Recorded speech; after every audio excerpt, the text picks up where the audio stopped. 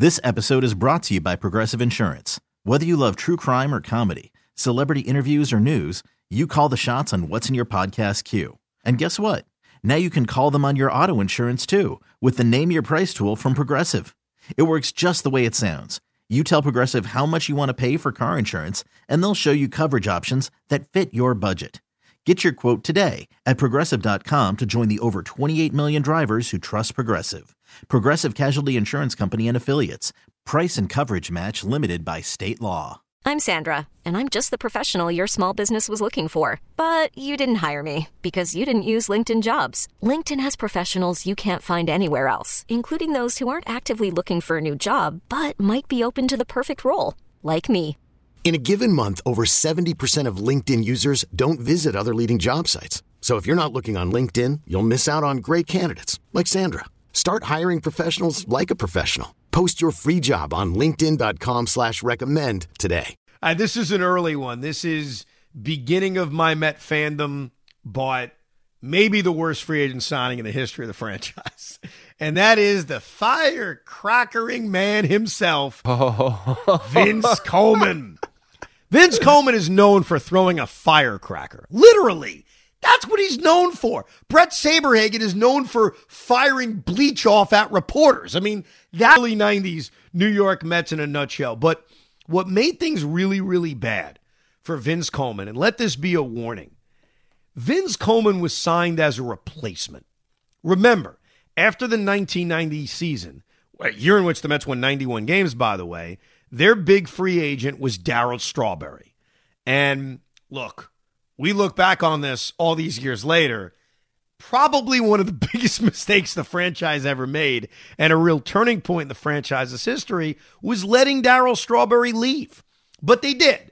He signed with the LA Dodgers. The rest is history. And the Mets at the time knew they had to do something. They had to go out and replace him. And there's a lot of examples of this throughout baseball history where you lose a premier player and then you run out and try to sign a free agent thinking that that's going to cure things, that'll make the fans happy. The Yankees had it happen to them when they lost Robinson Cano. They went out and signed Jacoby Ellsbury. We know how that worked out. The Red Sox lost Mo Vaughn, very popular guy in free agency. They replaced him with Jose Offerman. The Mets lost Darryl Strawberry, and they replaced him with Vince Coleman, which, if you look at Vince Coleman through the lens of today, you would say to yourself, why are you signing him? Mets signed him to a 4-year, $11 million deal, about $12 million deal, to be fair. And Vince Coleman, on the numbers that we look at today, was never that good. Like, had a very, very low OPS, did not draw walks, struck out a lot, didn't hit for that great of an average, had absolutely no power whatsoever, but there was one thing he did really, really well. He stole a crap ton of bases, an amount of bases that we can't even imagine today. In his rookie season, when he won the Rookie of the Year in 1985, pretty good year for the St. Louis Cardinals, wouldn't you say? He stole 110 bases. We'll never see that number again. He led the league. He stole 107 bases in 86. He led the league. He stole 109 bases in 87. Another pretty good year for the Cardinals. It led the league. He stole 81 in 88. Led the league. Stole 65 in 89. Led the league. And finally, in his last year with the Cardinals, stole 77 bases. Led the league. But you have to figure, at 29, 30 years old, his legs are going to eventually go. He's not going to steal 90 bases. Those numbers are going to go down. And if he's not a great hitter to begin with, what the hell do you think's going to happen? So here's what's sort of funny about Vince Coleman. Vince Coleman's OPS, which I admit, that's one of the numbers I look at immediately. His OPS with the New York Mets was better than it was with the St. Louis Cardinals. And you think to yourself, what? Yeah, because he wasn't that good with the St. Louis Cardinals. He was overrated. He was buoyed by the fact that he stole 1 billion bases. So when he comes to the Mets and he hits 255 in his first season and he has a 674 OPS, those are basically the numbers he had in St. Louis. Here's the difference. He missed half the season and stole 37 bases. which isn't bad when you consider it's half the season. If you double it, that's another 75 stolen base kind of season. Comes back in 1992, misses half the season. His stolen bases are now down to 24. And then in 1993, he's on the worst team money could buy, and he also misses half the season. So Vince Coleman's problem was that A, he wasn't that good to begin with, B, he never played, and C, you were asking him to replace Darryl Strawberry. He was nothing like Darryl Strawberry. And oh, I left this out. Vince Coleman was a complete asshole, right? So when you factor all that together, that was a really, really, really, really bad free agent signing in the history of the Mets. The only thing I really remember about him is the firecracker. That's all I remember. And it was him and who else? It was him and somebody else. There was somebody else that was with him that was there for the firecrackers. I can't remember who it was. If memory serves correct, it wasn't a teammate. I think it was Eric Davis. Yeah, was it? I think it was. I think it was. Now I'm going to look this up right now. I'm going to Google it as we speak. Vince Coleman, Eric Davis. What, and they threw it in somebody's car? I think that was the story. Mets Coleman flips firecracker, 3 fans injured, including a 1-year-old girl. Yeah, so here's the story. The Jeep Grand Cherokee that he threw it out of was being driven by Eric Davis. Vince Coleman and Bobby Bonilla were passengers in the car. Oh, another jerk. Go figure. Yeah. Injured in the blast, according to reports, was an unidentified 1-year-old girl and an 11-year-old boy. Oh, my God. What the... Yes, I remember. My father scared the crap out of me with the story. He's like, "Can you believe?" I remember this story. I remember so well because my father was so pissed. He's like, "Could you believe what these morons are doing?"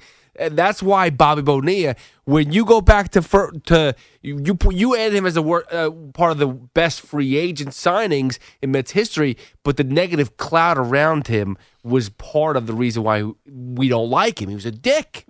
Yeah, and the team was awful. I mean, I think that always adds to it when you're just on a really, really bad baseball team. And that was a really bad baseball team. And he barely played, and he wasn't good. And like you said, he was a bad guy who had a lot of bad publicity. And that's really what led to it. But I think it's a lesson for teams. When you lose an icon, don't force it. Don't try to sign someone to replace him. I mean, you got to sign probably multiple guys if you're losing an icon. Speaking of icons, we got to get to Kaz Matsui. I mean, how do we not get to one of the great... Now, we consider him a free agent, even though he came over from Japan, right? I mean, he's a free agent. Yeah, definitely. He's 100%. A free agent. So there are a few and reasons... he's terrible, too. So he's definitely part of this list. There's a few reasons why Kaz Matsui really balloons up this list. He signs a 3-year, $20 million contract from Japan. This is not that far removed from Ichiro Suzuki coming to America 3 years earlier. And it was when Hideki Matsui was coming over. And Hideki Matsui turns out to be, not necessarily a Hall of Famer, but had a really good career in America and had a really good career on the other side of town. And here are the Mets, who did not have a great history of signing guys from Japan. No knock on you, Tsuyoshi Shinjo, but you're not Ichiro. He comes over, he's 28 years old, and he's the reason Jose Reyes is moving to second base. Granted, at the time, Reyes is a prospect, so we don't know how good Jose Reyes is going to be. But for Reyes to move over to another position, the assumption is, boy, this Kaz Matsui guy must be really, really good.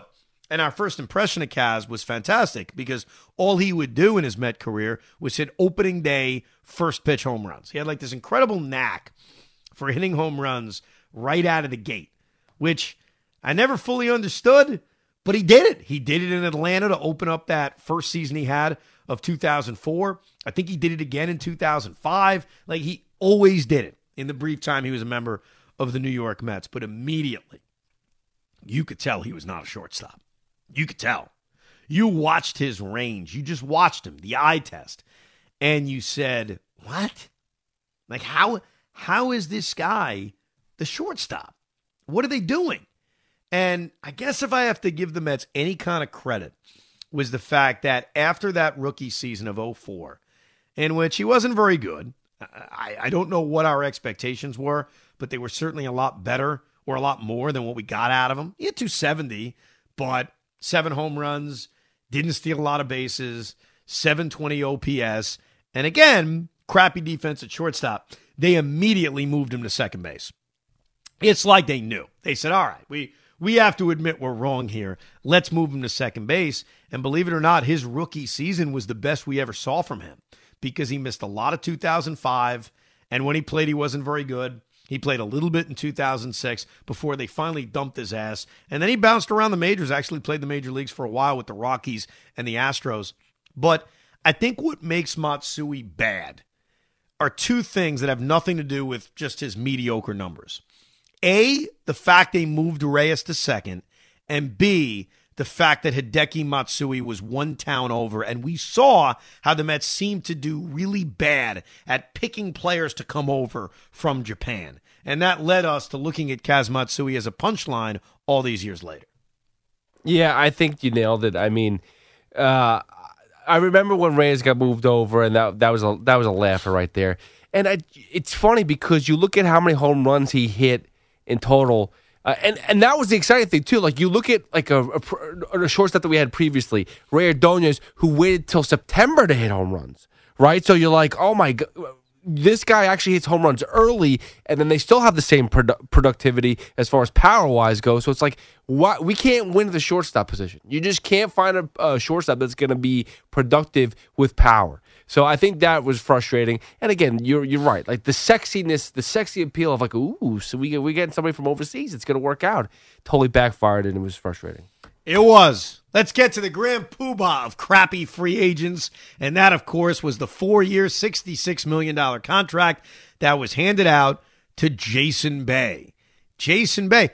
I heard a while back that Colin Cowherd, the famous TV and radio host of Fox Sports, actually blames the Jason Bay signing on all of us at WFAN. That, and by the way, yeah, so Colin Cowherd said a while back that sometimes bad teams in New York listen too much to sports talk radio. He's not crazy with this point, by the way, so I'm not here to actually make fun of him. I think he actually makes a lot of sense. And he gave a specific example that he was living in Bristol, Connecticut during this time period. The time period of 2009, 2010, and that sports talk radio essentially bullied the Mets into signing Jason Bay. He is not wrong. He really isn't. First of all, I do think WF fans had power over the years. We've always talked about the Mike and the Mad Dog, Mike Piazza trade, but I do think that ownership listens. I think that ownership listens to the fans, and the best way to listen to the fans is through WFAN. And look, I think there are other ways they listen to the fans, whether it's Twitter nowadays, or it's podcasts like this, or it's social media in general. I do think there are owners in this town, Woody Johnson, John Mara to a degree, who have listened to what the fans wanted. And I was on the Fan during this time. Joe and I were doing middays, and what I recall about this free agent period was that the Mets were obviously coming off an abysmal 2009, and there was a demand. You've got to spend money. You've got to add a big free agent. And there were 3 big free agents at the time: John Lackey, Matt Holliday, and Jason Bay.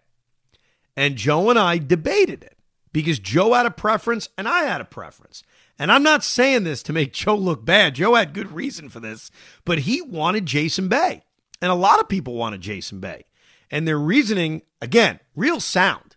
I didn't expect Jason Bay to come here and suck, but the reason why Benigno specifically wanted Jason Bay was what had just happened in 2009. Remember, a year earlier, the Pittsburgh Pirates finally traded Jason Bay away, and they traded him to the Boston Red Sox. And he goes over to Boston, and very productive to close out the 2008 season, and then in 2009 has maybe the best year of his career. Hits 36 home runs, drives in 119 runs, has a 921 OPS, and proved to us, this was the consensus, that guy can handle New York. He just handled Boston. And who could argue with that, by the way? That was Benigno's big point to me. And my point back is Matt Holliday's better. And his retort, fair, we'll never know the answer to this. I don't know if Matt Holliday can handle New York. I don't know what Matt Holliday is outside of Coors Field. He'd only played 1 year out of Colorado at the time he was with Oakland. I prefer Jason Bay. And my response is, I prefer Matt Holliday. And John Lackey was an option if you just wanted to go all in on starting pitching. So I thought it was a fair debate at the time. I thought it was an even debate. I was not hating the idea of signing Jason Bay. That would be me faking my history. Like, I was not against it. I had a preference for another guy because I thought the guy was better. Simple as that. But guess what? Matt Holliday wasn't only better, he was, more expensive. No! He's expensive! And you know what that means? That means the Will Ponce say, no. Let's Matumbo finger that one. Let's go get Jason Bay. And the Jason Bay thing took forever. Francesa came on the air. The Mets are going to sign Jason Bay. It took like a month and a half, and then they finally did sign Jason Bay, and it was met with excitement. But Met fans were demanding it. Like, Cowherd's not wrong about that. We as a radio station were demanding a big move. Again, maybe not all of us were saying Jason Bay, but we were all good with Jason Bay because there was no reason not to be good with Jason Bay. Look at his career. Look at what he did in Pittsburgh. Look what he did in Boston. He was a consistently productive player. He went out. He essentially played every day for the most part. Pretty much. I mean, his career to that point was 150 games a year. And why would we be against it? So while I thought Holliday was better, I certainly wasn't against Jason Bay, but this goes back to something I said earlier in the podcast. You don't want to bring back the ex. Jason Bay never played for the New York Mets, but remember, Jason Bay was in the New York Mets farm system. Jason Bay was acquired in a very nondescript trade deadline deal in 2002. He was. And then the Mets got rid of him. Actually, they traded him away in a nondescript trade deadline deal of 2002. They had acquired him in March of 2002. So he was only on the Mets in their farm system for a very short period of time. And he was traded numerous times. He was traded by the Expos to the Mets. He was traded by the Mets to the Padres. He was traded by the Padres to the Pirates before he finally put together what was a really solid major league career. And then he became a Met. And boy, did he suck. And we could talk about the concussion and falling near the fence in left field at Dodger Stadium. Here's the bottom line. Jason Bay lost it as a player. Now, why did he lose it? I have no idea. Was it because he was 31? Was it because he finally got paid? Was it just that his skills diminished? Was it really that injury, even though he was struggling before the injury?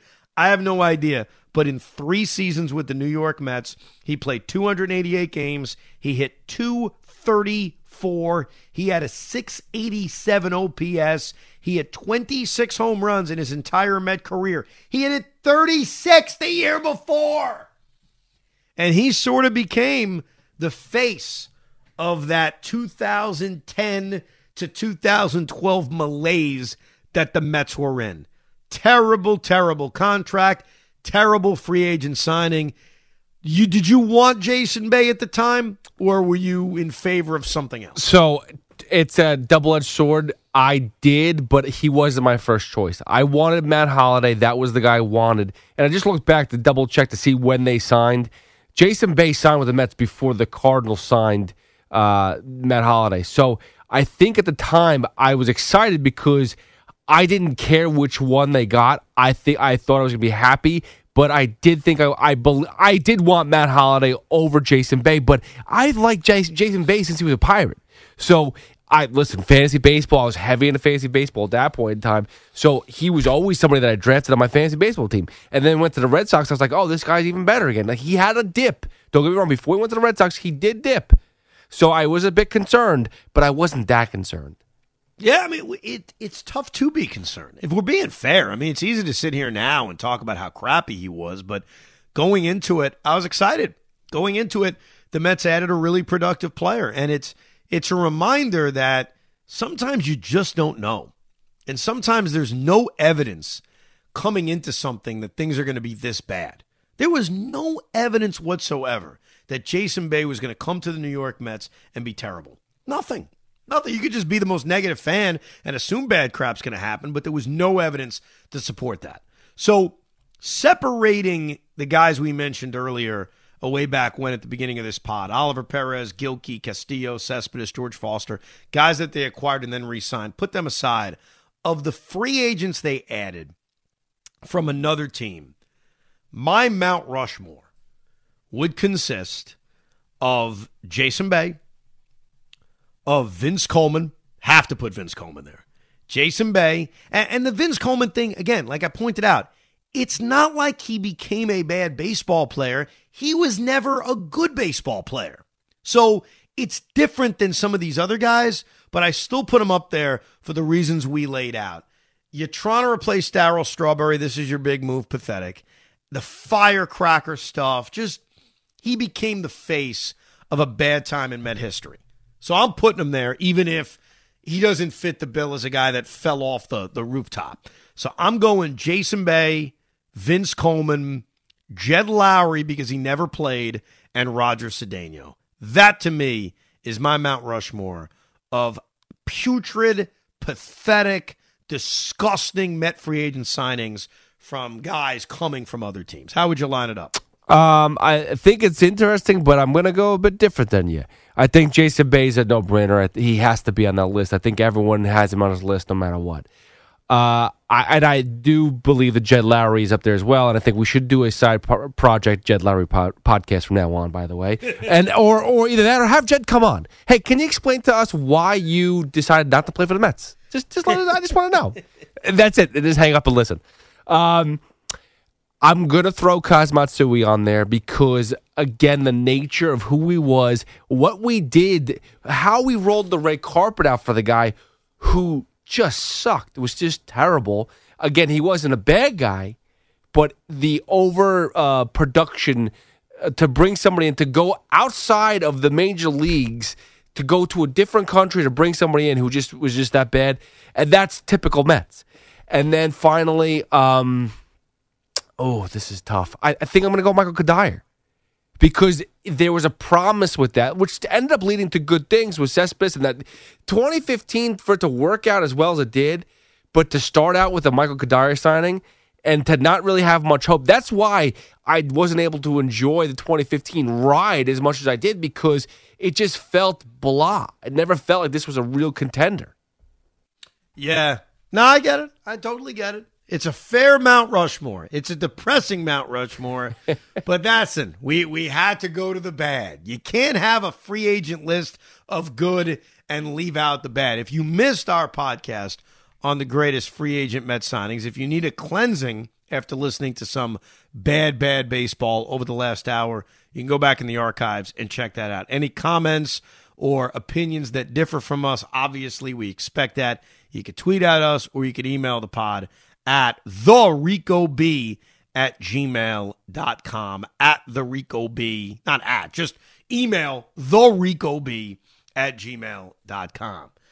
Hopefully you take a shower after this podcast and you cleanse yourself, because hopefully there are no more awful free agent signings in our near future. Thank you for listening to Rico Brogna. We hope you enjoyed this episode of the Rico Brogna podcast. It's amazing, isn't it? Make sure you download it now to keep it on you at all times.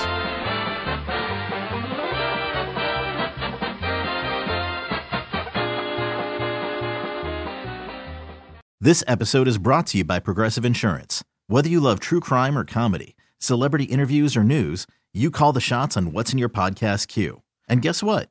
Now you can call them on your auto insurance too, with the Name Your Price tool from Progressive. It works just the way it sounds. You tell Progressive how much you want to pay for car insurance, and they'll show you coverage options that fit your budget. Get your quote today at Progressive.com to join the over 28 million drivers who trust Progressive. Progressive Casualty Insurance Company and Affiliates. Price and coverage match limited by state law.